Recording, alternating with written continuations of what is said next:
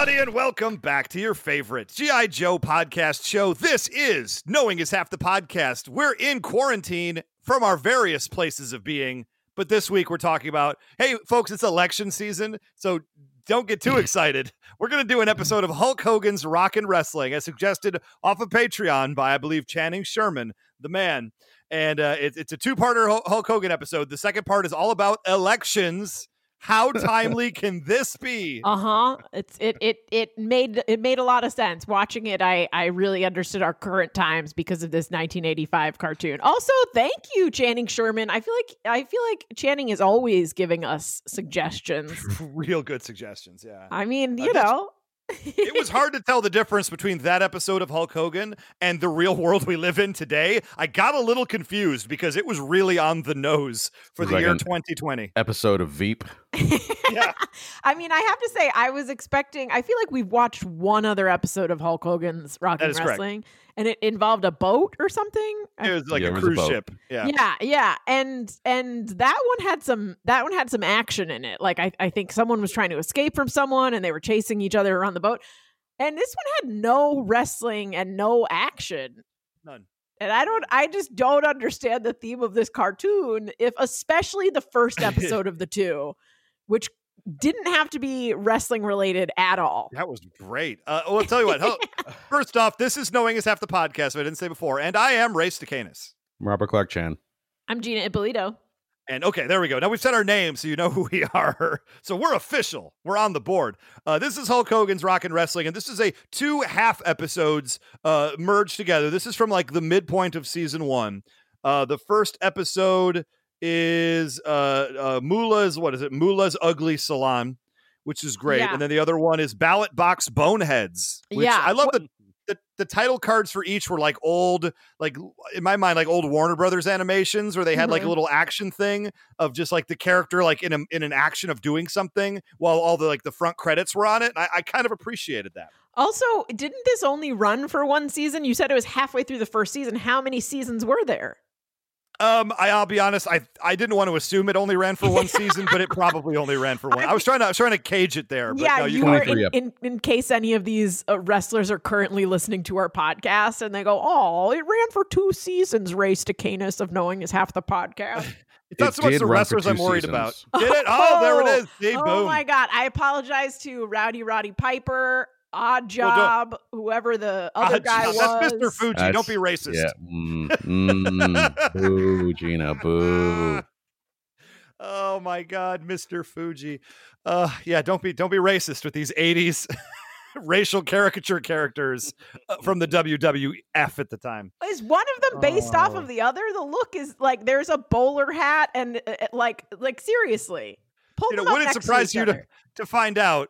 I'm almost guaranteeing they're based on each other because Vince McMahon, when he creates characters, only knows one type of archetype for each racial makeup, unfortunately. Also, is there a flying guy in one of these episodes? Because that would be Jimmy Superfly Snuka. Yep. How? I don't know. Nope. Whatever you're about to do, you're going to try and logic something out. You're going to try and figure out why a thing is. You're just going to hurt yourself and everyone around you. How does he fly? I don't understand. No. He flies from a tree at some point, and I was like, is this a cartoon-only character that has superpowers? What's happening? No, that is famous professional wrestler Jimmy Superfly Snuka, a barefoot wrestler famed for jumping off the top of the cage at one point. And very, also very famous. Murdering girlfriends. Oh. Well, allegedly by flying onto them. So he flies the same way a flying squirrel flies. That is correct. All right. That makes more sense. If you ask are any of these characters made up for the cartoon, sadly, no. Every single person is based on an actual human being. I will say most of them I at least somewhat recognized, Andre the Giant and stuff like that, but and Roddy Piper. Great guy. By the way, because in the second episode, he's the main villain. And every time we do something that has Roddy Piper in it, I only know him from They Live. That's wild to me. Now that's a great movie, but that is insane. But he's the hero of that movie. So every time, and I get that he was a heel, but every time I watch it, I'm like, oh, yay, I want him to succeed. Here's the thing. As a child, I thought the same thing watching him wrestle. That's the funny thing is watching him wrestle. Well, he didn't wrestle when I was a kid. He was really just an announcer, and he hosted the Rowdy Piper's Pit, where he interviewed people. But like even back in the, like I'd say maybe 86, 87, when I was watching the WWF stuff, a little bit at least, he'd already been done wrestling at that point, which is just wild to me. Is he that like is he still alive? He wrestled in the 2000s, Ray. No, I'm not saying he didn't have in-ring appearances, but as far as being a wrestler on TV consistently, he was not at the point when I was watching wrestling. Okay, you heard it here first, folks. Ray just challenged Roddy Piper to an in-ring fight, no rules. Boy, this is not gonna. This is not gonna. No, what? He clearly it's gonna happen. You can bet money on it. I will say though, I did one of my biggest things in my storied wrestling career was I was on a card with Roddy Piper here in Los Angeles. Not maybe a few years before he passed away. So I did get to like meet him, say hi, and I mean obviously one of the greatest guys. Also, I didn't realize he died. I was thinking he died like 2 years ago. It was 2015. Yeah. It was a few years ago. I probably had a show a few years before that. I'm sure I've mentioned this previously, but he was on a sketch show that I did, and I got to write and perform in a sketch with him. Shit, I think and I remember that. It was one of the high points of my life. Yeah, that's pretty dope. That's also fantastic. We should go through all these characters and figure out how many of them are still alive, because I bet it's not going to be many. Hey, we know the Iron Sheik's alive. That's all we need. Oh, that was the Iron Sheik. Okay. Jada, that's who else would that going to be? All right, let's JYD. No. So first off, let's talk about we'll get to the wrestlers because I got a lot of stuff to talk about here. Believe it or not, I know you believe it. This opening is insane. It's insane. Great. I remember it from the last time, and I was like, "Oh yeah, this is insane," and I forgot the switch between cartoons and live action and Hulk Hogan, who, by the way, opposite problem with Roddy, because I was always like, oh yay, Roddy's the nice guy, and now I'm like, oh, Hulk Hogan, the racist. Yeah, he's a monster. But I do remember. Would like to say that as a child, I was also rooting against Hulk Hogan.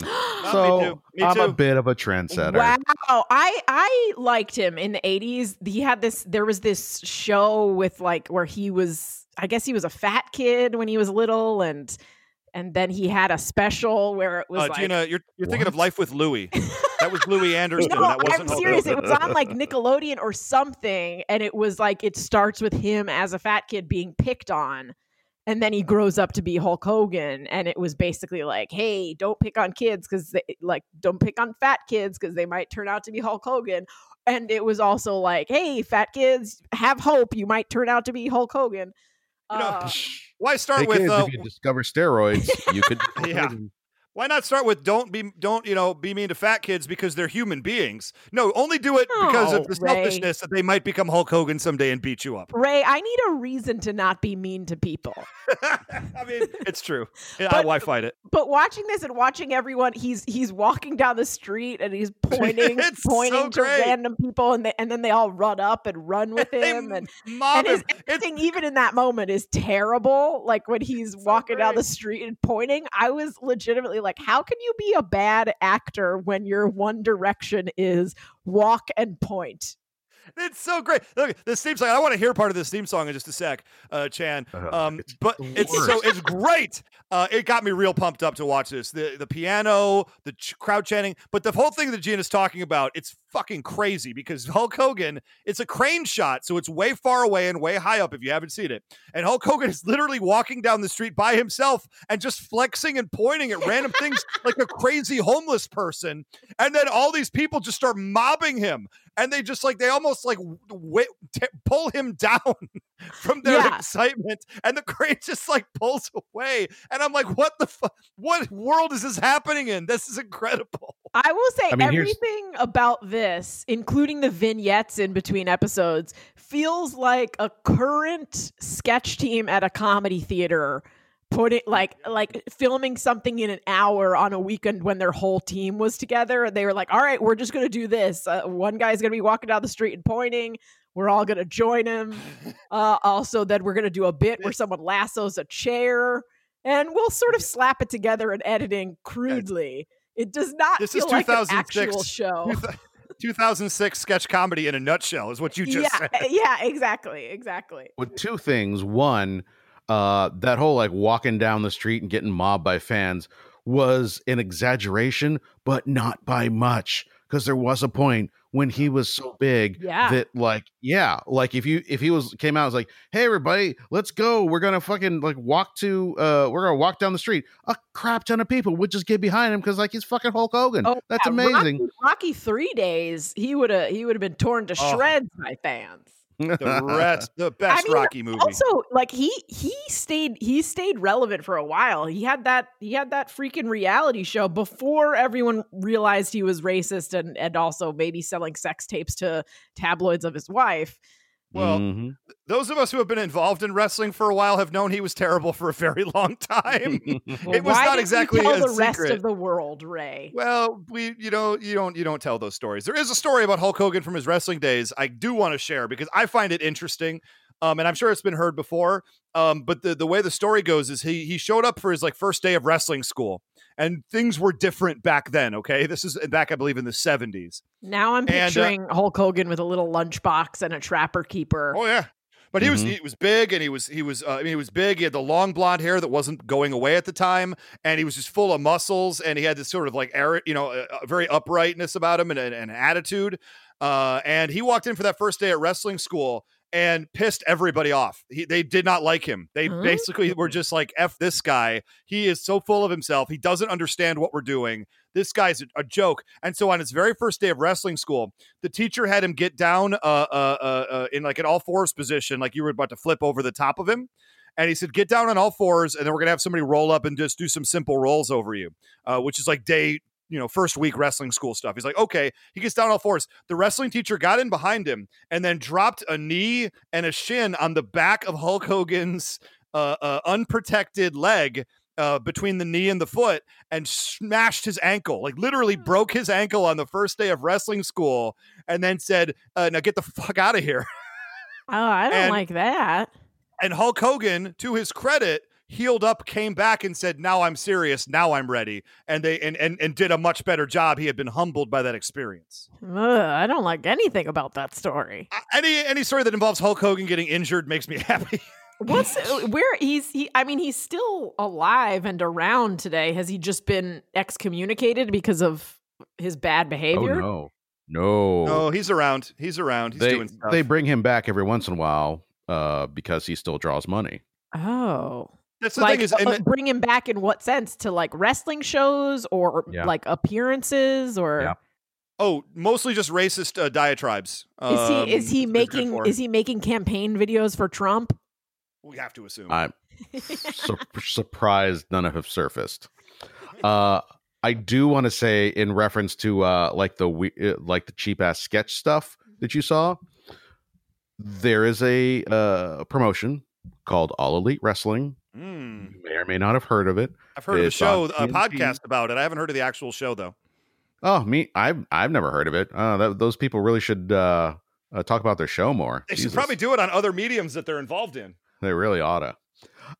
They basically have a YouTube show that they started before they got television, because it wasn't a thing yet. So, they were just creating their own TV show basically. And essentially what it is, because it's still around, they still do it and put it out. It's, like sort of like backstagey stuff where they kind of blur the line between, the story and like the real people and all that. But also, there are just, because it's all just like, here's a handheld camera, we're just going to shoot it and pretend like, it's just us hanging out, just like a kid would do, put on YouTube or whatever. And they have sketches, like legitimate. The other week, there was a sketch for Me Phone, which is Vicky Guerrero and Diamante, or Hispanic wrestlers, and it was they were like selling the Me phone, which was like a Latinx phone, and instead of Siri, it said things with like a Latin Spanish accent, and there were jokes about Latinx culture. And it was just that. It was only that. It was like a minute and a half long. It was legitimately a level 1 sketch. And I was like, oh my God, this is like, there is this crossover between wrestling and comedy that is way more concrete than you would expect. Yeah. The fact that I found out that all the comedy writers I know here in Los Angeles have all at least been approached by the WWE at one point to write for them, with the exception of me. I don't get my feelings hurt by that. I will say that the sketches and stuff on this show, and we can talk about this first one here. Oh, I want to hear the theme song. Can we hear the theme song, Chan? We know you're trying to get away with not playing it by doing a 5-minute story about AEW. Yeah, but I want to hear this theme song.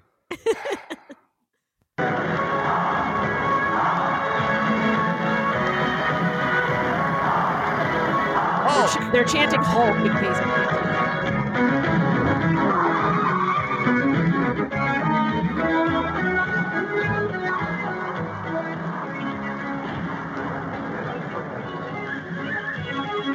Anyway, the sound quality of that wasn't great, but if you were hearing it in its full symphonic sound, you would literally be punching the roof right now. Yeah, it's pretty cool. It would still be terrible. Cool. Pretty cool. It's great. I got real pumped up watching. I was like, boy, I know a garbage cartoon is coming, but I'm pumped up in this moment, and that's about all a theme song can do for me, Let's talk about this. I want to talk about this wonderful sketch though, with maybe my favorite wrestling personality of all time, Bobby the Brain Heenan.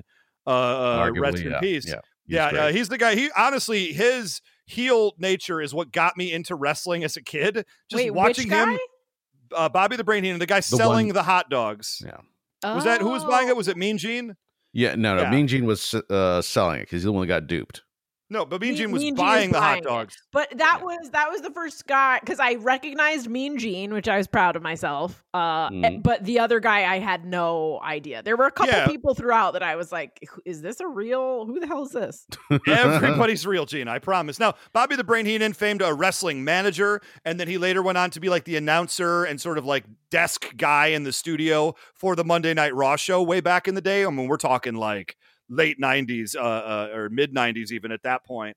And he's just one of the greatest heel characters of all time.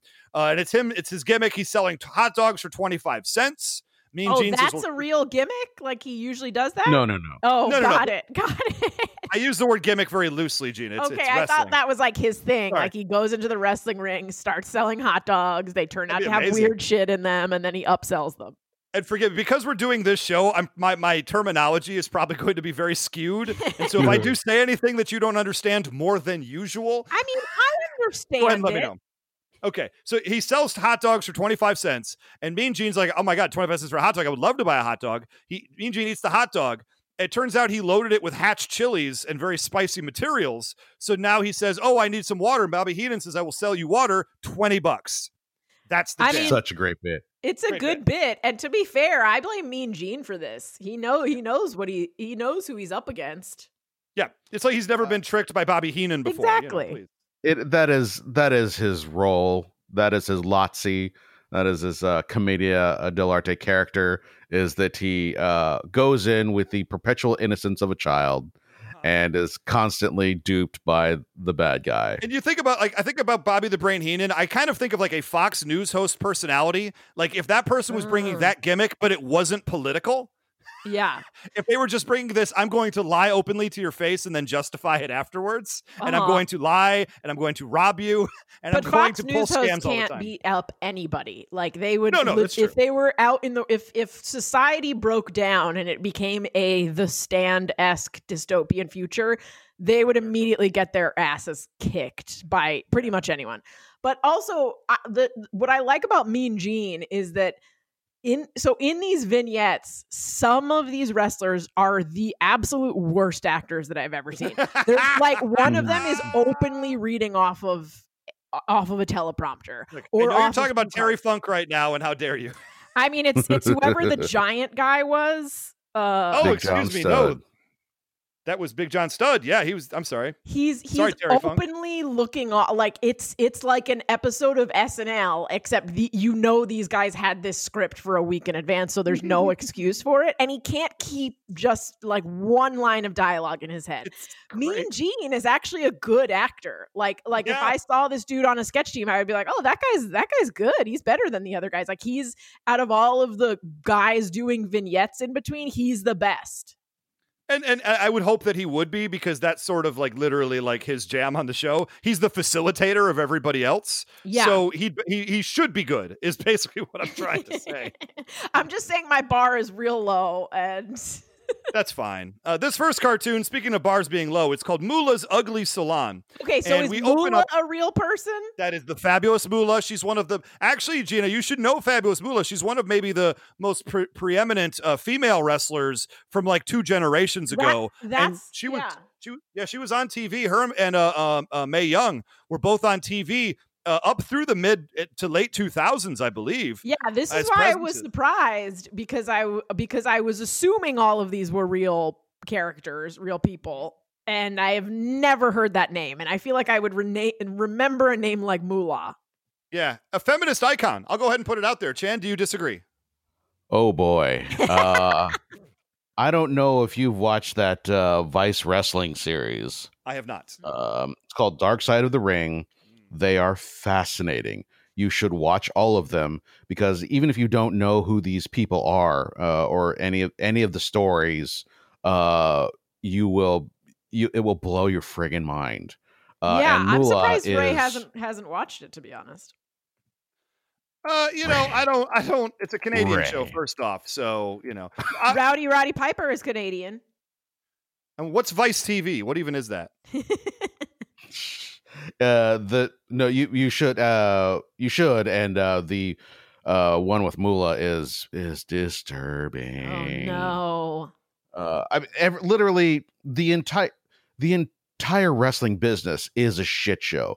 It came from Carney's, and it's still deeply infused by that creepy, insular, violent background, and it's an awful place.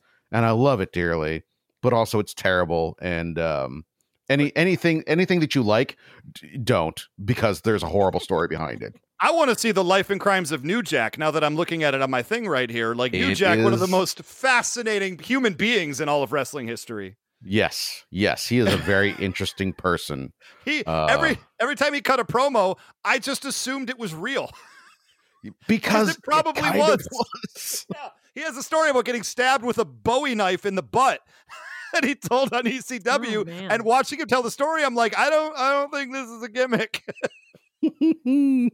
The stories about those matches with Vic Grimes are horrifying. Oof, and then they show the video, and you're like, oh my God, why is he not dead? That's a great question. Now, I see the Fabulous Moolah episode. 2-parters on Chris Benoit. Less said about that, the better. I don't know if I might be able to watch that. That's a pretty uncomfortable subject matter for me personally. But Chavo gets to say a lot, and that's good. Was his signature move stuffing Benoit balls up his anus? Had that been all he was known for, he would have 10 times the reputation he has today. Less said about that, the better. Okay, so let's talk about Moolah's Ugly Salon. So we have Nikolai Volkov, famed 80s Russian wrestler, always a bad guy because of the Cold War, teamed up with the Iron Sheik a whole heck of a lot because, we're also racist. And well, Fabulous to be Moolah, fair, with what was going on in the world at the time, those were that Cuba, toss Cuba in there, like Russia, Cuba, you know what I mean, in the Middle East back then. Not good relationship with the U.S. Did we have a reason to hate the Middle East in the 80s, or did we just hate brown people? Yes. Okay. So this is just a comedic bit right here. Like, this is how you write television as far as I'm concerned. You have these two characters, both bad guys, both the protagonist of this episode somehow. Fabulous Moolah has apparently a sister named Beautiful Moolah who runs her own beauty salon, and she has to go get her, what's she have to do? Go get her hair done or something? Workout. Just go do a workout. Yeah, I don't. But so is her sister a real person? Oh, she's going to the dentist. She's going to the dentist. There we go. I didn't write that down because I didn't care. No, that character did not exist previously. Okay. And Moolah, it was a bad guy, right? I mean, they all go back and forth, but for the purposes of this, Moolah is a bad guy. Yes. Okay. What a weird fucking. So Moolah has to go watch her sister's salon for the day, and of course, hilarity ensues because she knows nothing about beauty and salons. It's the basics of comedy. What a weird premise for a wrestling show. Thank you. Like a wrestling cartoon that, and you know, like I anything that got women into cartoons in the 80s, like yay. But imagine being the writer that pitched that episode that was like, okay, so you know what people like about wrestling is action and fighting and you know, wrestling fans are known for loving women. So why don't we make a woman the star of this episode and have her run a salon? See, this makes sense to me because, well, a couple of things. One, Gina, this is a show that transcends wrestling, okay? It might have started as just being a show about wrestling, but it really takes these characters and their personalities, and it takes them to another higher state of being. And so this perfectly makes sense. You don't need action in your wrestling show if you have a beauty salon involved. I was expecting some sort of wrestling twist at some point. Like I was expecting one of the customers to be a wrestler getting ready for their big night, and then they fuck up their hair or their nails or whatever, and then they're like, oh buddy, you fucked up my hair for my big wrestling debut, I'm gonna get you. And then like them wrestling destroys the salon. I was waiting for something, and from start to finish it was the same thing, and it was just such a weird ass premise. Well, here's the deal. Basically, and Cyndi Lauper had a big hand in this. In the end credits, it says that the rock and wrestling concept was created by this one guy and Cyndi Lauper. I love her. I love her. She was buds with a bunch of them. Yeah, she was amazing. Is amazing. Yeah. I'll say earlier this year she really took a downturn for me. What did she do something terrible? No, she's still just delightful. Personally, I've soured on her. That's all. She's doing kinky boots. She's talking about her psoriasis. She's great. She is great. No, I take it all back. She's wonderful. I'm just kidding. This was a point where Vince McMahon had just basically taken the WWF national. It used to be a territory. He's making it national. He's spreading out, and he's deciding that these aren't just wrestlers. They're going to be like pop cultural icons. So and he was right, for the record. Yeah, I mean, he did this thing. Look, what is it? 30 odd years later, and you ask somebody who the $1 Million Man Ted DiBiase is, they can not only tell you, they can tell you one of his bits, and they can do his laugh. That's how ingrained 80s wrestling was to our entire generation. Yeah, and part of that was he made it for children, and that also meant that sort of separating some of the violence from it, because it was the 80s, and you know, parents were all up in arms about violence. So it was like, okay, cool, I will sell my intellectual properties for children, and they're not going to be punching anybody in the face. But you know, here's the big bad Russian dude. Here's the cool hip black guy. Okay. Here is the flying squirrel. Goddamn Hulk Hogan. And Hulk Hogan is just Hulk Hogan. Yeah. Okay. And so I'm pretty sure he just went to the guy who put together the show. I forget it, Jeffrey Scott, and just said like, okay, like make a cartoon. Here's good guys and bad guys. Now just put them in cartoon situations. Yeah, and that's part of the thing that we walk away now thinking of this for 40 years later. I mean, even in terms of just normal cartoon, like, because yes, this just feels like it doesn't have to be wrestling themed. It could be any episode of a cartoon where a character's sister comes and says, I need you to watch this thing, and then you fuck it up. It's still a weird premise. It's a classic premise. Classic premise. That being said, I enjoyed the part where it was how are they going to mess this up? The woman who comes in and says, I'm supposed to get an herb treatment on my hair, and he goes, all right, what has herbs in it? Pasta sauce. I was like, yep, all right, that's a good bit. Oh, mud facial. So she dumps the mud out of the flower pot and puts it on the lady's face. Come on. This is basic stuff here. I just learned today that Italians in New Jersey call that gravy. So, some Italians, Wow. not all Italians. It's very Gina, indicative. defend your people. It's very indicative of where you're from. Both in Italy and in New Jersey, and there is a big debate among Italians of, is it gravy or is it sauce? And you are currently I'm sauce, but I saw one of my cousins post something and say, we just started the gravy, and I realized, when I was little, I guess that was what they called it. And then, as I got older and relatives started dying and holidays got smaller and smaller, I got whiteified, I guess.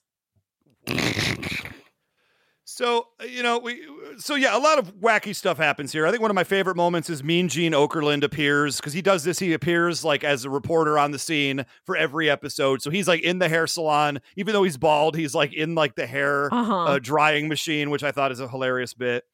They're just doing a terrible job over the big question that I had. And this is to throw a beautiful Moolah, the actual owner, under the bus, is, does no one else work for her at this beauty salon? Because if she actually had an employee, maybe they couldn't have done so much damage. That's true. Also, the fact that once a customer shows up, because I was thinking, maybe this is, I realize I'm overthinking a cartoon, but maybe this was going to be her slow day and blah, blah, blah. But people keep showing up and saying, I have an appointment. So they're not walk-ins. She knew that there were about 7 people who all had appointments, clearly just with her, I guess, just with her. And she leaves no instructions. But, fun ensues.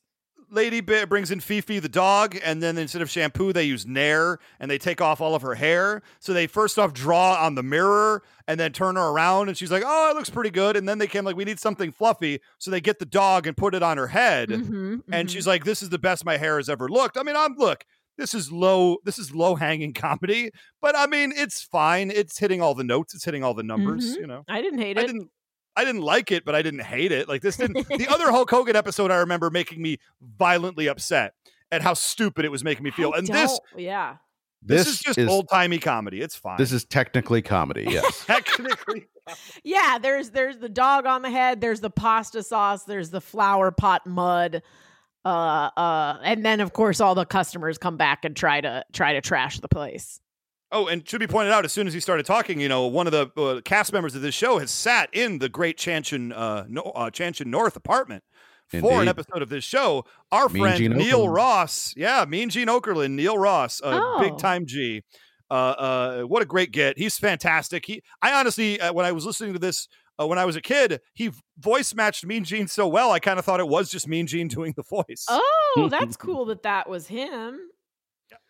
It is a shame that not everybody did such a good job of voice matching. Yeah. Because again, much like his non-cartoon performance, he in the cartoons was the best actor, which now it of course makes sense because it was Neil Ross. I'll say right now, some big time people did voices for the show. I mean, we've talked before though. Brad Garrett, one of his first ever acting jobs, voice of Hulk Hogan. Yeah. So Brad Garrett, from Everybody Loves Raymond. To be fair, wasn't really in these episodes, so hard to judge. He was in the second one, a little bit more than this one. A little bit, but not much. You've got Pat Fraley, who did the voice of Ace Airtight Barbecue in G.I. Joe, and Pat Fraley did the voice of Hillbilly Jim on this show. You've got James Avery from Uncle Phil from Fresh Prince of Bel-Air, and the Shredder plays Junkyard Dog.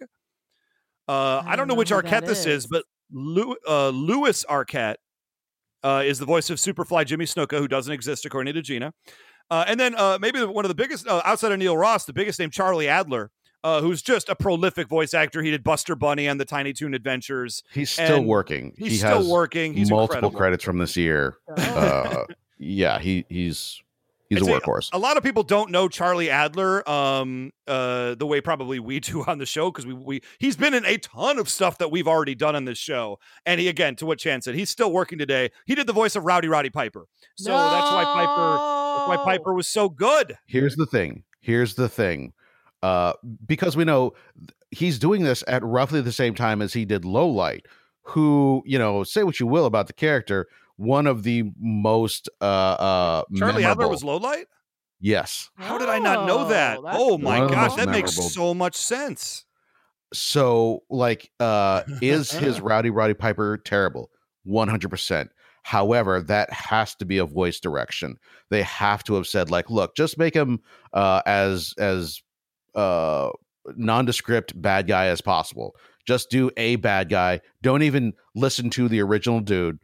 We just want something that is a basic stereotype of a bad guy for a cartoon. But it makes it even weirder, and we have some sound pulls for the second episode to hear just how terrible he is. But it makes it even weirder that some of the actors are trying to voice match the real people they're based on, and others are not. Pick one and stick to it. Because it's just so weird that there's Hulk Hogan pretty much sounds like a version of Hulk Hogan. Mean Gene sounds like Mean Gene. And then there's other characters where you're like, in what world is this person? Yes. No, the vocal direction we'll just say is a little erratic because some of the people are voice matching, some are not. But I mean, I think they just told him just do a bad guy voice. And they didn't give him any source material to work off of. And maybe it's better that way because Rowdy Roddy Piper is so unique. He's so his own voice that to try to do an impression of that would probably be even worse than just doing a generic bad guy voice. Maybe. Fair. Yeah. Maybe. Anyway, literally the mob, the people at the salon get angry. They beat up Nikolai Volkov and Moolah. And then that's the end of the episode. They get their asses kicked. That's it. That's all that happens in this episode. It's fantastic. That's what happens to the heels. That's it. So let's talk about the next. This is the Big John Studd, Mean Gene live action bit that Gina was so excited about before. First of all, again, he doesn't have that many lines. So the fact that 90% of this is him looking off to a teleprompter is infuriating. And here's the thing: it would make sense if he was just a guy on the street. But he performs for a living. What is happening? How does it's a different skill set, Gina. It's a different skill set. That's like saying you're a good improviser. Why can't you juggle? You perform for a living. Okay. I mean, I get it. I get that the storylines in wrestling are here's your storyline now. Real. Now totally improvise real. it. Now improvise it. But still, he's used to performing in some capacity. It is kind of strange to me because, real quick, Chan, wrestling, so much wrestling is improvisation that for a wrestler to be a bad improviser is sort of insane to me. It just doesn't make a lick of sense. That's the thing, though, is that this is an improvisation, and it's what a lot of old school wrestlers complain about today and have for 20 years is that they're handed scripts. And they're used to being like, yeah, you know what? I'm going to fight you this weekend and I'm going to do things to you. I'm going to tear you to pieces. And they're really good at that extemporaneous thing. But when they're handed this thing and saying like, okay, don't forget, you have to mention, that the darkness enfolds you and that you're going to be on a high cliff top and you are going to be the champion of all. And, muskrats will sing your praises. Like you hand that to someone and even if it's sort of in the vein of what they do, they'll be like, it's all right. I get something about mountains and mongoose, and that's almost certainly what's going on here. But also, because they're giving a bit. It's not live. They could have literally just fed him his lines and then turned the camera on and fed him another, which is I'm not going to sell anyone out, but the amount of time that I've spent working in television, there's always a story of someone who needs to be fed every single line. Usually it's Gina, someone who's a little bit older. I'm right here, Gina. You don't, that's kind of offensive. Thank you. We tell Ray what to say in advance on this podcast every week. That's why it takes 10 hours to record an episode. I write so much for this show and Can you imagine you're some guy you never heard of. It's like, yeah, I'm a writer on Knowing Is Half the Podcast. But just first of all, what was this vignette about? This bit, he's lifting weights, he spills the drink. Yeah, it's a pretty good bit. You kind of see it coming. Yeah. Oh, yeah. You saw that one coming, Gina? This one, you were able to get ahead of the logic. But here's the thing. For a little kid, you probably wouldn't, or you would, and it's still hilarious because you're thinking, like, if you played this prank on your brother, it would be amazing. Oh, yeah. No, Hillbilly Jim, it's this dark liquid. Like, of course it's going to be something terrible. And, Big John Stud's like a jerk. And so, of course, you want to see him get his comeuppance. He drinks it. It's possum porridge. He tried to steal the beverage. Yeah, because you're supposed to think it's Coke or some sort of cola. Gina, you came from a backwater town. Surely you know what a possum porridge. I mean, you call a spaghetti sauce gravy, so obviously you are an untutored rube. No, tell me, what is possum porridge? Different kinds of rubes, but if I was going to make possum porridge, first of all, it's entirely made of roadkill. Main ingredient is possum roadkill. You put it in a blender for a while until it's pretty sludgy, and then you add some Karo syrup to it, the dark kind of Karo syrup, not the, and then a little bit of water and Karo syrup, and mostly possum, although you might also throw a squirrel in there. Can I tell you right now, I just Google search possum porridge, and like the only thing that comes up is a clip of this video. So I guess it's not really a thing. If not much has been written on it since 1985. Like they constructed this joke, and like obviously it's gonna be something nasty in a jar that a person has to drink. What possesses you to come up with a thing? Possum makes total sense for Hillbilly Jim. Yeah. But porridge is a thing that like you eat with a spoon, and it doesn't, like, if it were that watery, it wouldn't. Here we go. I don't buy it. A little bit further, there's a dish called burgoo, Brugoo. It's otherwise known as roadkill soup. It's a spicy stew similar to an Irish or mulligan stew, often served with cornbread or corn muffins. It is often prepared communally at a social gathering. It is popular on the basis for civic fundraisers in the American Midwest, and South, yes. Here's the thing. To me, this name makes sense for a cartoon, because if you're talking to a little kid, porridge sounds gross. Like porridge is like, oh, that's what orphans in musicals eat, and it's not good. And it's like when your parents won't let you have the flavored oatmeal, they give you the unflavored oatmeal because they want you to watch your sugar intake, and then you shit in their bed later. Fun fact. My kid gets unflavored oatmeal. Yeah, I mean, of course now you should give your kids unflavored oatmeal. It's like when I was little, my mom wanted to get the regular Cheerios instead of the Honey Nut Cheerios, but to appease me, she would put bananas in it. I do give my kid Honey Nut Cheerios. What? I give my kid Honey Nut Cheerios. No, you got to get the regular, man. The sugar content is way lower. I'm the cool dad. No, sorry, can't help it. No, yeah, okay, Mr. Unflavored Oatmeal, you're not that cool. Because here's the thing: my mom would have baggies of it in her purse, like all parents do, in case your kid throws a fit. And that's why you're a heroin addict now. Yeah, exactly. You just want to get that experience of having a baggie. I only enjoy things out of baggies. But because I wasn't used to the Honey Nut Cheerios, I was totally fine eating regular Cheerios as a snack. And then later, as an adult, I started eating Honey Nut Cheerios, and I was like, this is fucking good. And now when I go back to regular Cheerios, I'm like, you suck. G.I. Joe will return after these messages. Hey, this is Keith. Or some actor playing Keith, I'm not really sure anymore. But we're coming to the end of my Los Angeles con spree. But before I leave, I have some scores to settle and discover a couple truths to be revealed. It's all going to come down to the season finale of Rideshare Episode X. It's going to drop on December 3rd. Now, until then, I want you to catch up by binge listening to the first season. And I suggest that you do exactly as I say, or you're going to miss all the fun. Hey, it's Brent Pope, the host of Breakfast with Brent Pope. You've seen me on some of your favorite TV shows saying things like, "Give it up, Jimmy. You got to sink this putt to win." On Breakfast with Brent Pope, I sit down with guests from the entertainment world, and we do it all over breakfast. Or should I say Brentfast?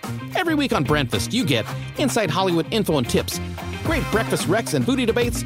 Most of all, you get the most delightful 30 minutes of your week. So dig in. It's breakfast time. Listen at breakfast.com, Apple Podcasts, or wherever fine podcasts are found. Sunday, Monday, Tuesday, Wednesday, Thursday, Thursday, Friday, Saturday, Sunday comes again. 毎日 Sunday, 毎 Monday, 日 Tuesday, 日立の Wednesday, 細長 Thursday, 静 Friday, か Saturday, サラサラ Sunday comes again. きれいな空気体には細長が気持ちいいんです日立のビッグフローウェルネス Now back to G.I. Joe. All right, well, we've taken way too long to get to this point. We're at the halfway point of the show. Hey, everybody. We got because this is why we're actually here. Ballot box boneheads. We open up with a re-elect Major Tom. Mayor Phelps. Mayor Phelps is the corrupt, we don't know it yet, but he's the corrupt mayor of Hulk Hogan's city, whatever city that is.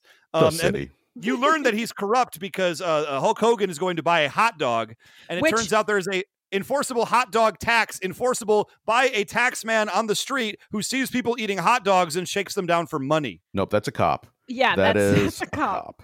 We'll use cops to enforce the laws. This holds up. He's still an agent of doom. But also, can I just say, 22-minute episode, second hot dog reference. These people are obsessed. I actually wrote that down because they had a whole vignette about hot dogs earlier. True. And then now this opens up with hot dogs again.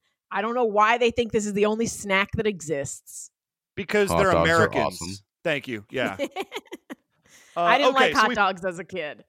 So they say you could pay the hot dog tax, which is $100. It's $100 fine for not paying the hot dog tax to the hot dog vendor on the street, or you can go to jail. So the guy's like, I guess I'll find you $100 to pay the fine. Now, in my mind, if you're giving out registrations for hot dog carts, shouldn't that tax already sort of be included in that? Maybe I'm no fiscal responsible adult, but you know.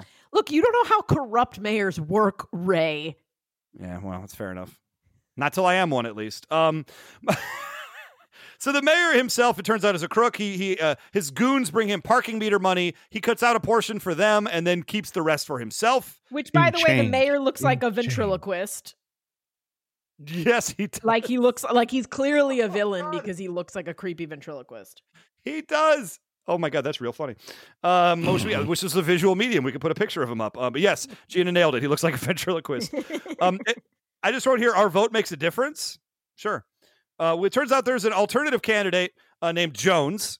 Okay. And Jones is up against Phelps. And apparently this election that's happening like this week, and nobody knew about it. They set up a ring. He's because sending around vans that say vote for Phelps. Yeah. You don't think our current president would have vans just around the country the last 4 years straight telling people to vote for him if he thought he could get away with it? Yes. Thank you. Doesn't mean anything, What- Chan. Yeah, I wasn't sure how to answer that, so I went with the old tried and true. Yes. I'll take it. But so this is the beginning of my confusion. So I wrote down one of these wrestlers can fly because Yes. they start basically the wrestlers want to help the good guy get elected, and so they start doing things. And so one guy goes to hang a banner, flies sideways, mind you, not glides. He flies from one branch that's next to him, which is not how flying squirrels work. No, that's how they work. We were frankly trying to simplify it for you, Gina.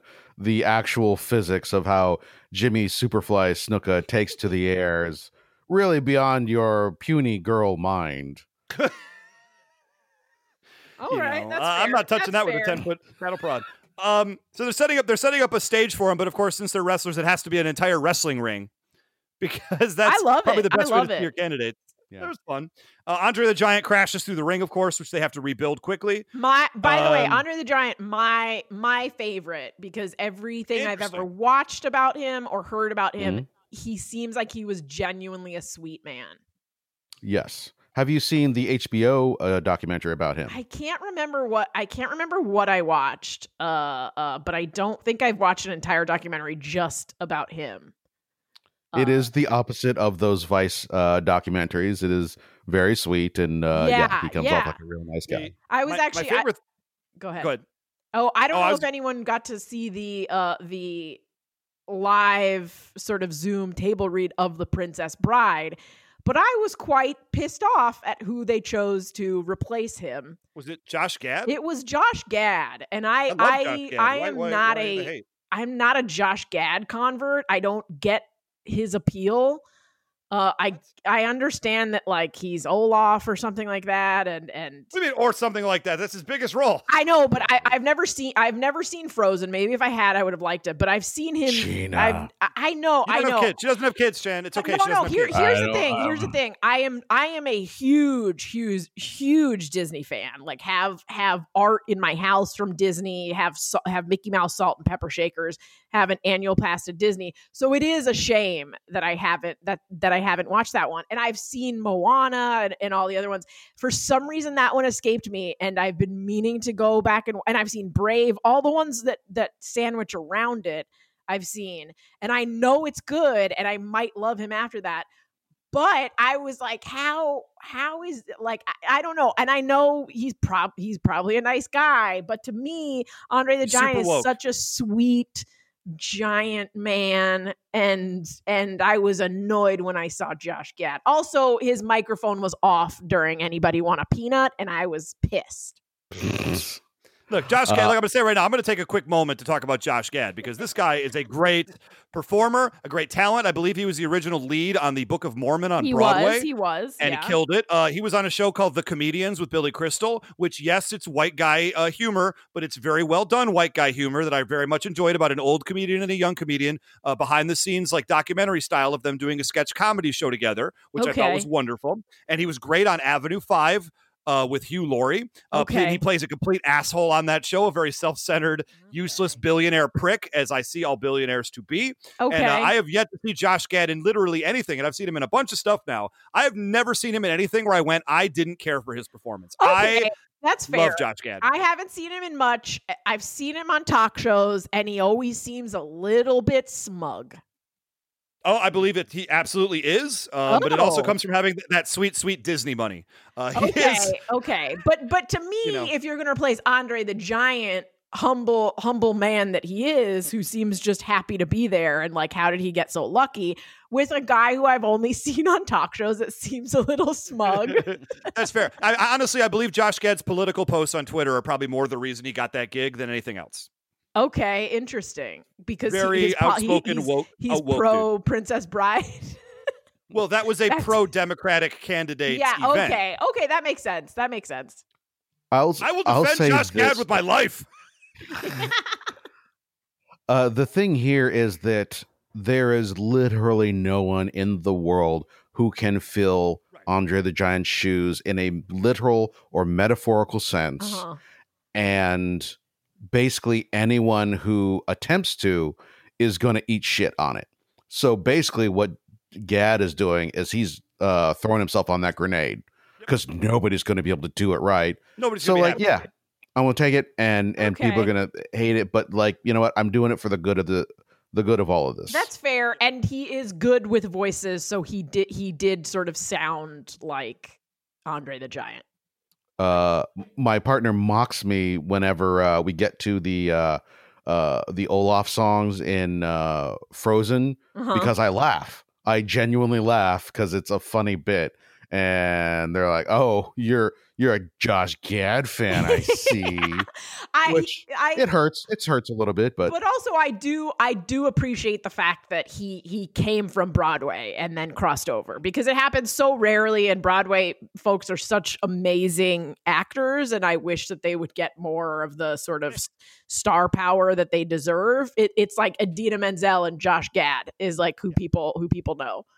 Keep it real, though. Broadway actors, and I'll just be real, they're 10 times more talented than anyone out here in Los Angeles. Oh, absolutely. I'm not even trying to be mean when I say that, but they just do so much more, you know? Absolutely. And I appreciate when they're, which Disney is usually pretty good about, when they're put in movies where they have to sing, as opposed to just like, let's see if Gwyneth Paltrow can sing. She can't. Who cares? So I appreciate that he crossed over and did this. I just think he needs to be slightly less smug on talk shows. See, we call that the Russell Crowe approach to casting your musical. Right, exactly. Which that like I saw, not to be one of those dicks, but I saw that was the first musical I saw in New York when I was like 15. My friend, wow, look at you! I went with my friend Jean Sabloff and her parents. What's Jean up to these days? You know, she's got 4 girls, I think, still living in New Jersey. Maybe 3 girls. Does she call it gravy? I think 3 girls. No, she's some sort of white. Some sort of like, you know, like pure white, like England type white. This is starting to sound a little Aryan, and I'm concerned. She is the purest race. Now that I said it, I don't know what kind of last name Sabloff is. She has a lot of Sabloff fare, I'm sure. But she was one of my best friends for years. Nope. Very. Hold on, Gina. I just need to acknowledge what Ray said and to slap him down for it, because that is not okay. That is not okay. Guys, I'll be honest. I'm done. That was my best line of the night. I'm not going to get any better than that. She turned his microphone off for the rest of the night. Click. But yeah, I saw that. Wait, your peanut line's coming up. Fucking great. And then Russell Crowe was not the same. I enjoyed his performance, but look, he did not have the vocal chops to pull off that role. Let's move forward in this show. We got the.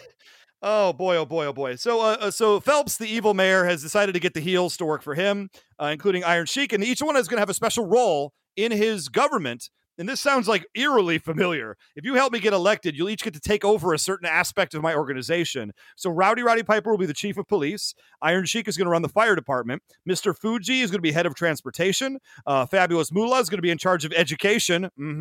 Pretty on the nose. And Nikolai Volkov is going to be in charge of sanitation, a la Tony Soprano. Wow. This is a little on the nose for the year 2020. Yeah, this is, and also, yeah, at some point he's just saying, all right, you're the head of chief of police, you're this, and this is exactly how Trump picks his cabinet. He just has a rogues gallery of idiots and petty criminals. And then he says, all right, you're head of education now, Screaming Sheik. Now, this is the thing that kills me, because the big thing for Jones here is that the wrestlers and Jones are going to do a tire campaign where it's like for free, they'll change the tires on your car. If you promise to like vote for Jones or something like that. It's some sort of weird tit for tat. And what kills me about this is the bad guys just camp out outside, throw a nail under the tire or something, or pop the tire of one of the cars that's just driving away. And then they replace the tire with the tire from that person's own car. And they say, see, the Mayor Jones, he flattened your tire just so he could change it. This is a good scam, by the way. This is a real good scam. I'm not going to lie. Because if that had happened to me, if I was like driving away from somewhere and someone was like, oh shit, you know, you have a flat tire. What probably happened is they probably scammed you. I would have a moment where I'd be like, motherfuckers, I'm going to look them up on Yelp and see if this happened to anyone else. There it is. I just wrote people are dumb. So, I mean, you know, dude, 2 sides of the same coin. I feel like you just called me dumb for saying I would understand if I immediately got a flat tire that maybe someone sabotaged me.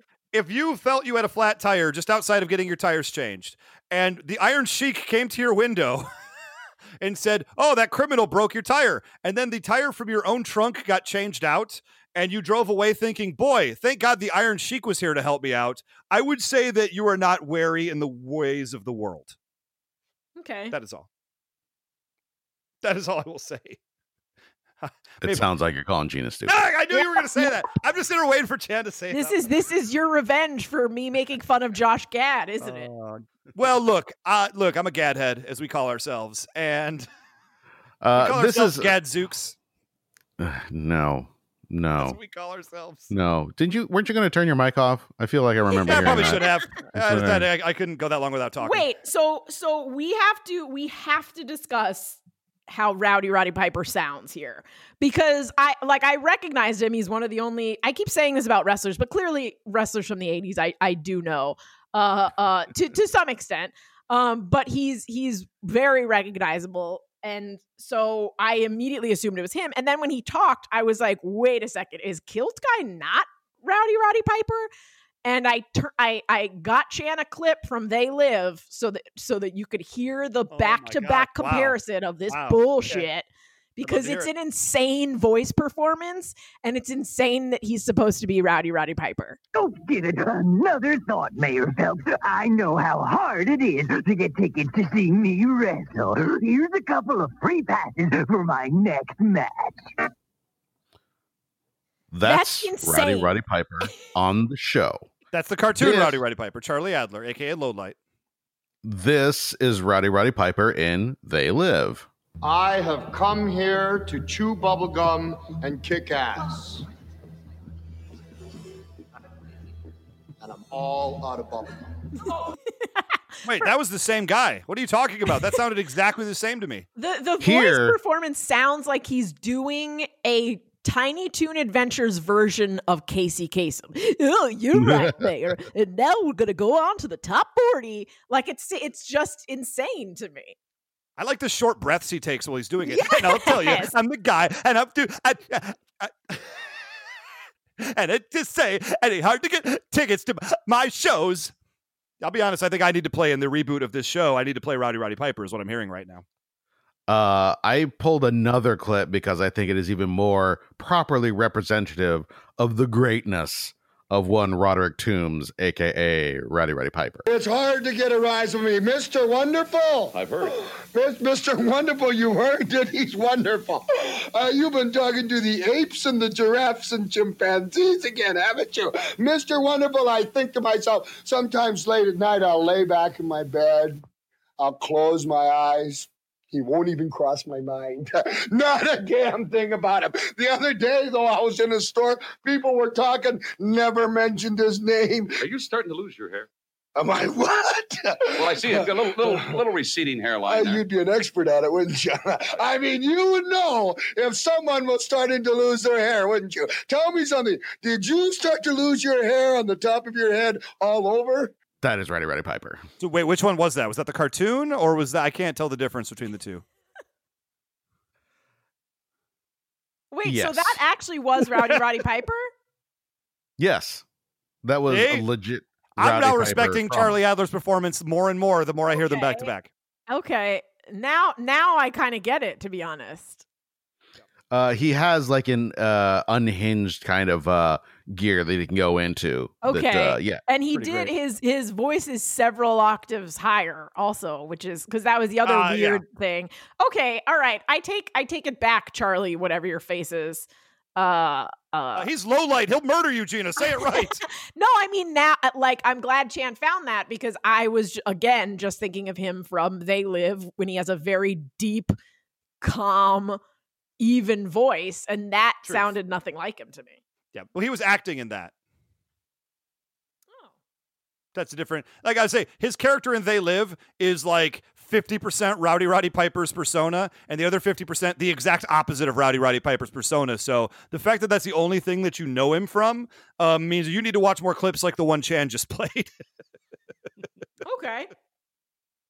I know you're trying to be mean. I just think like that is the Rowdy Piper that I know, the one who would invite people to on his like talk show at Piper's Pit and then beat the hell out of them.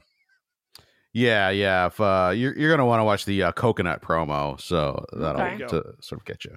All right. Okay, so we find out there's some commercials made with like stock footage. I don't know. That was something that again, this is a little too close to home, considering that every one of the two presidential candidates only makes commercials with stock footage that he bought.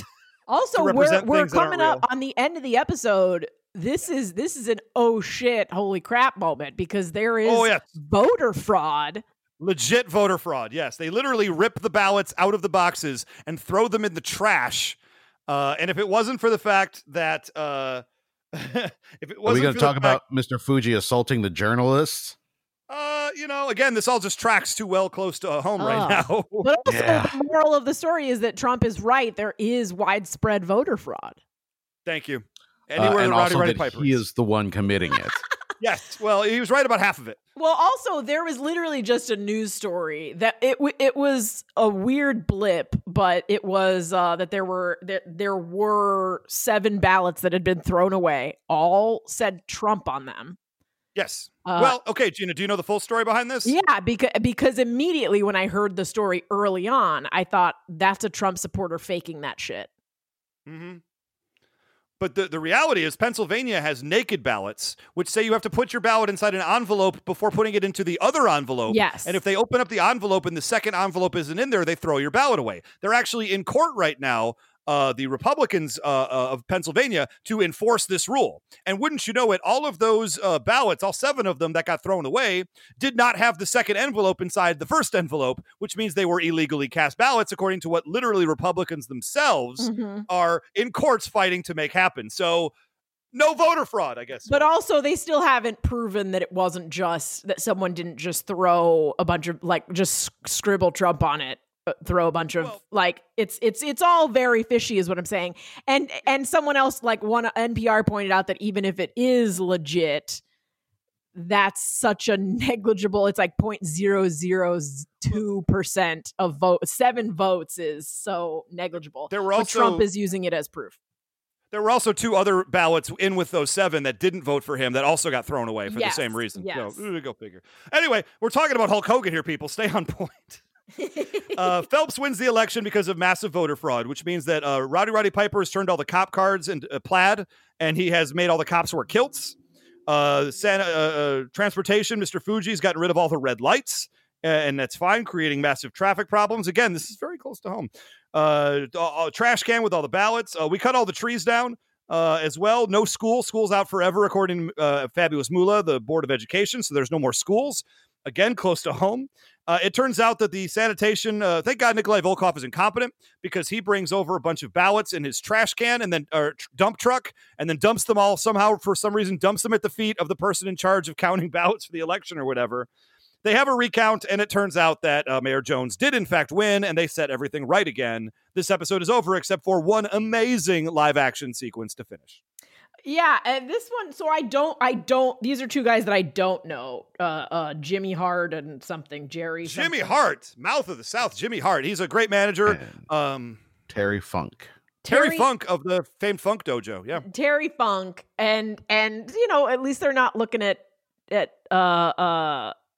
teleprompters, but it's, again, and this is, you know, this is something like if someone was trying to do a Laugh-In knockoff.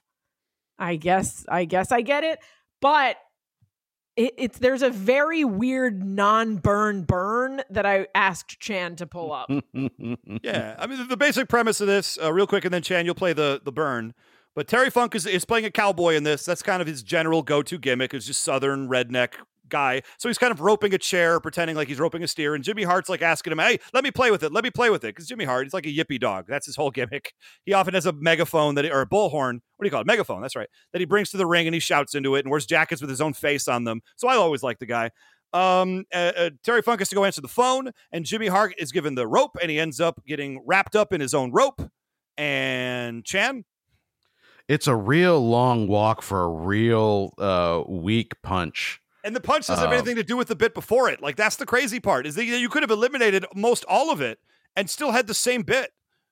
Yeah. If this were like a 10-second thing, and he's like, hey, hold my rope, I'm going to answer the phone. And then we cut back to Jimmy Hart all wrapped up, and he goes, he's tied up in the moment. Like, okay, that's fine. But this was like it was like a 1.5-minute sketch for just that one line. The setup was insane. 45 seconds of Terry Funk twirling a rope while Jimmy Hart shouts at him. Like, it was great. But yes, the weird burn that is not a burn. Jimmy, I can't teach an idiot how to rope, but I can teach you. I had to play this back about 3 times because I thought I misheard it. Yep. I can't teach an idiot how to rope, but I can teach you. Yeah, which is it. The construction should be, I can't teach an idiot how to rope. I could teach an idiot how to rope. I will teach you. No. Right? It should be, I can teach pretty much anyone to rope as long as they're not an idiot. So I can't teach you. Yes. There we go. Yeah. That's how you would construct that joke in the room. It almost feels like he read the teleprompter wrong or something because he says, I can't teach an idiot how to rope. So in this setup, he's saying you're an idiot, like, because the line that precedes it is, "Can you teach me to rope?" And he goes, basically, no, because I can't teach an idiot to rope, but I can teach you. And so you're not an idiot. No sense. It makes no sense. Okay, hold on. I feel like it's, can you teach me how to rope? I can teach an idiot how to rope. So yeah, I can teach you. But he clearly says I can't teach an idiot. Can we hear that one more Right, time? right. Yeah, can we hear that one more time? Just for my sake. Jimmy, I can't teach an idiot how to rope, but I can teach you. Yeah, no, Yeah. he definitely said can't. It would be like if someone who shall remain unnamed said, "Can anyone explain Legion to me?" and then Chan said, "I can't teach an idiot Legion." And then I said, "I can teach anyone who's not an idiot Legion, but I can't teach you, Ray." Wait a minute, when did I get involved in this bit? Whoops, I said the name. Oh, man. But yeah, this was really upsetting to me. For all the reasons that were previously stated, and I immediately got hung up on it and missed sort of the payoff at the end where there's a ringing phone, so the one guy gets off camera, and then in the meantime the other guy accidentally lassos himself. You literally did not miss anything, Gina. It is one of those things that Gina pointed out earlier, and I disagree with only to a point, but these are professional entertainers. These are professional performers. I mean, who can't do simple 30-second sketches. No, these guys were better than the Giant from earlier. Again, because they weren't. But I will say the guy that the cowboy. It's like he just took Quaaludes or something, because he's like, oh, that's Terry Funk. Oh, a ringing phone. I guess he's like Droopy Dog or something. He's like, I guess I'll go answer this ringing phone. Like, there's no, at least the Yappy Dog guy, I'm like, all right, he's emoting. The more you learn about Terry Funk, the more you're not far off on that premise. And that's our show. Boy, we had a lot to say about this one today, guys. Honestly, this was the perfect type of suggestion, because it's just bad enough, and it gave us a lot to talk about. So thank you, Channing Sherman. Yeah, this was really, really good. Look, the first Hulk Hogan's Rock and Wrestling, I literally got visibly angry. I didn't even want to do the show anymore after I watched it. Wait, you mean we put it out 3 years ago and we didn't take it? Yeah, sorry, Gina. I didn't let you guys know about it. Because I know you would have. So I just didn't want to put it out there. This was great. I actually enjoyed both of these episodes for what they were. Didn't hate them. I get to talk about wrestling some more. So, happy days for me. Win-win all around. Yeah. I'm saying. So, Chan, I believe we have something else we want to do before we get out of here. Oh, right. Yeah. This thing. It's time for the theme song throwdown. We are in the final bracket of the third quadrant. I don't know what that means. I'm looking at the spreadsheet here, and trust me, it's epic. It is. There's all sorts of notes and notations. Will we be done before quarantine ends? No, absolutely not. No chance. We're going to keep it going. We'll not be done before 2024. Okay, good. We need to give people something to look forward to every week while we're stuck in our houses. I mean, here it's getting thick here, and I don't know how tough this is going to be, but these are definitely two of the greatest of all time. They're both actually Patreon requested, so this is going to be a tough one. Okay, let's start it out. Here we go. You may recognize this song.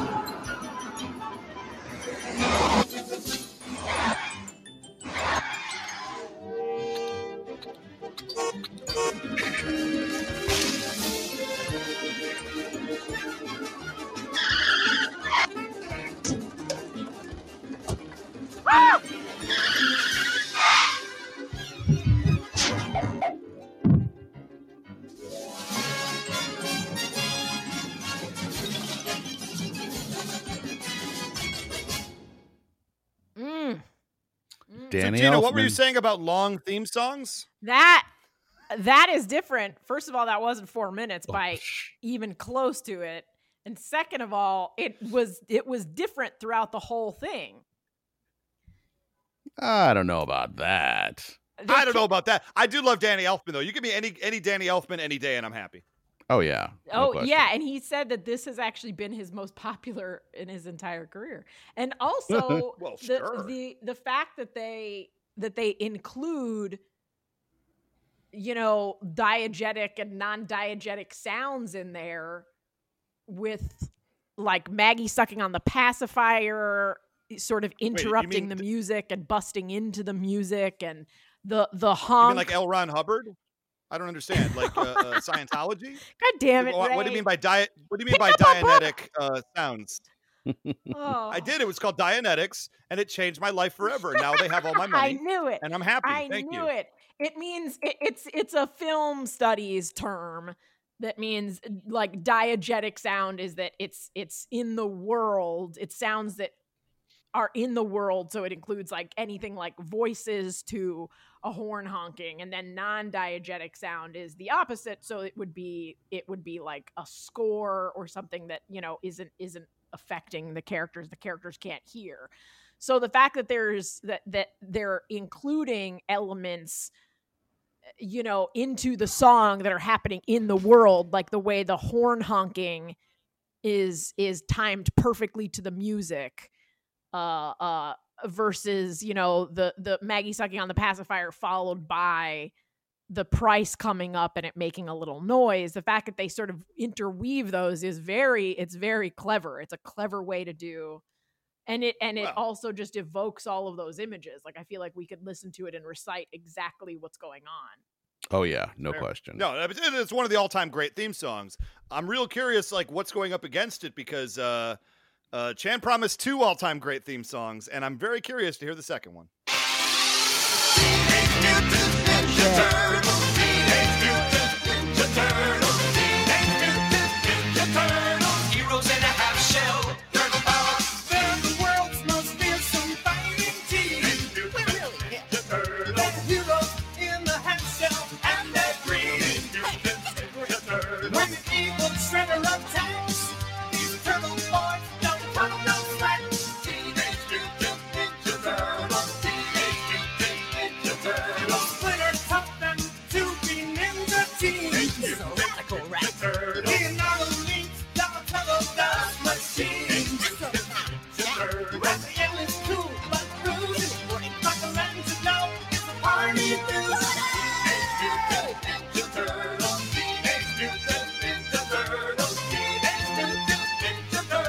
Heroes in a half shell, turtle power. Boy, that's good stuff right there. That's didn't what's his name write that? The Big Bang Chuck Theory Lorre. guy? Yeah, Chuck So Lorre. Big Bang Theory could not have happened without this. So factor that in. Boy, those are 2 of the all-time greats. You were not lying. Yeah, this is hard. And also, one thing I really liked about the Teenage Mutant Ninja Turtles is all the Dianetic sounds that were coming through when in the middle of the song, Raphael yells, "I love volcanoes," and I felt and like holding on to 2 mystical aliens in my cans blood. and getting my energies red. Yeah. And then Michael, and then all of a sudden Donatello's like, "Stress test me, bro," you know. And so it's you know, I liked all the Dianetic sounds in there too. I hate you. Earlier. I hate you. I don't have no idea which way I'm going to go on this. This is crazy. Yeah, I was my mind changed several times. I feel like the Simpsons soundtrack is helped by the person that wrote it, whereas the Teenage Mutant Ninja Turtles soundtrack not helped when you find out who wrote it. Well, you know what? I mean, all kidding aside, and I hate the Big Bang Theory with the fire of 1,000 suns. I can separate it out. And for me, basically what it comes down to is that Teenage Mutant Ninja Turtles is very much of its time, and Simpsons, you can play it 100 years from now, and I think it'll still Timeless. read exactly the same way. So yeah, like I go Simpsons. You going for Simpsons? Okay, Gina, where are Yeah. you feeling? So you know what? I think I thought the exact same thing midway through that Teenage Mutant Ninja Turtles song that Chan did, which is I was bopping along to Teenage Mutant Ninja Turtles. I was singing the words, which I love. I was thinking, oh, I could be cleaning my apartment and this would be running through my head. But the nostalgia factor on it is high, and the sort of 80s/90s factor is high. And I think it wouldn't really read the same today as it did when it first came out. And if I was hearing it now for the first time, I would think, oh, this is good. But I think a lot of it is nostalgia factor, whereas Simpsons is to me pure craftsmanship. Just the way the instruments fuse together, and coupled with that sort of nostalgia factor. I was a nerdy girl who played saxophone, so every time I saw Lisa Simpson play the sax, I was very excited. But yeah, just the instrumentation is great, and artists have covered it. I was just looking it up, and like crazy artists have covered it. It's not like a terribly easy song.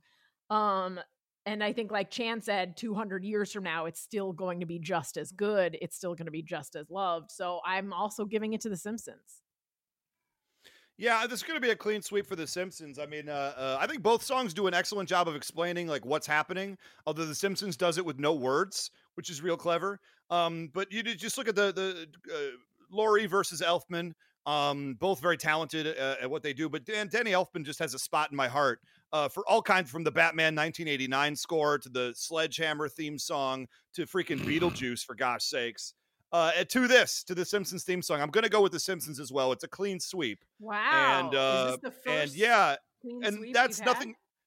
No, we've had a couple. The whole thing about it, though, is that I don't want that to take away from the Turtles, because this Turtles theme song is excellent. Yeah. It's just going up against the juggernaut here. That's all. Yeah, I think there are several rounds that Turtles would have taken had it been up against something else, but this is a tough. Yes. Simpsons is just tough to beat, and especially it does all that with no lyrics, which is amazing. Yep. Into it. Now, Simpsons, let's face it, round 2 is just murderer's row of one after another. So who could even say where we're going? It's all going to depend on matchups. But Simpsons, a very great song, deserves to go on to round 2. Wow, what an amazing theme song throwdown this week. Let's go ahead, because we're running awfully long this week, and we'll get right to the final stuff. You can hit us up on Facebook.com/Knowing Is Half the Podcast. You can join the Knowing Is Half the Podcast group, if I could learn how to speak. You can also hit us up on Patreon.com/Knowing Is Half the Podcast, like Channing Sherman did. At the $20 Patreon level, you can suggest episodes, and we will do them on the show. There's also a Patreon vault at the $5 level, which gives you over 400 episodes of the show. Dear Lord. That you can listen to whenever the heck you want to, in any order that you want to, spanning the last 5 years plus. Wow, exciting stuff. You can hit us up on Twitter at G.I. Joe Podcast, or individually, I am at Almighty Ray. At 999 RPMs. I'm at Gina Ippy. And you can check us out next week. We're going to talk about part 2 of The Greatest Evil, the drug episode of G.I. Joe.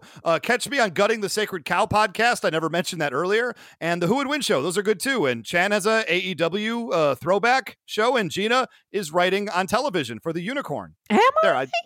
Now, I just feel good that I plugged everybody else. So I didn't just plug myself, so I feel a little less self-centered now. But seriously, check out my shows too. And do that first. Okay, bye.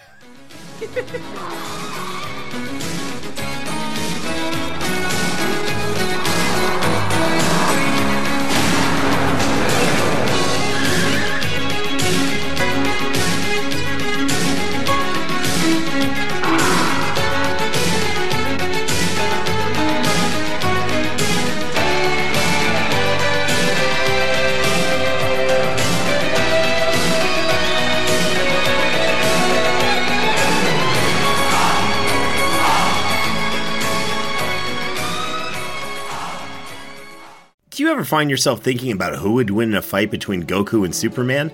Hi, I'm James Gavsey, and on the Who Would Win show, me and my co-host Ray ignore anything important happening in the outside world and debate fictional battles between characters from comics, movies, and video games. We got a new show every week, and almost always am I the winner. Yeah, not true, Ray. In the past, we've discussed such matches as Captain America versus Darth Vader, Solid Snake versus the Iron Giant, classic matchups like RoboCop versus Terminator, and even The Muppets versus Sesame Street. That one was crazy. So if you're a fan of geek culture and love a spirited debate, check out The Who Would Win Show wherever you get your podcasts, or check us out at whowouldwinshow.com.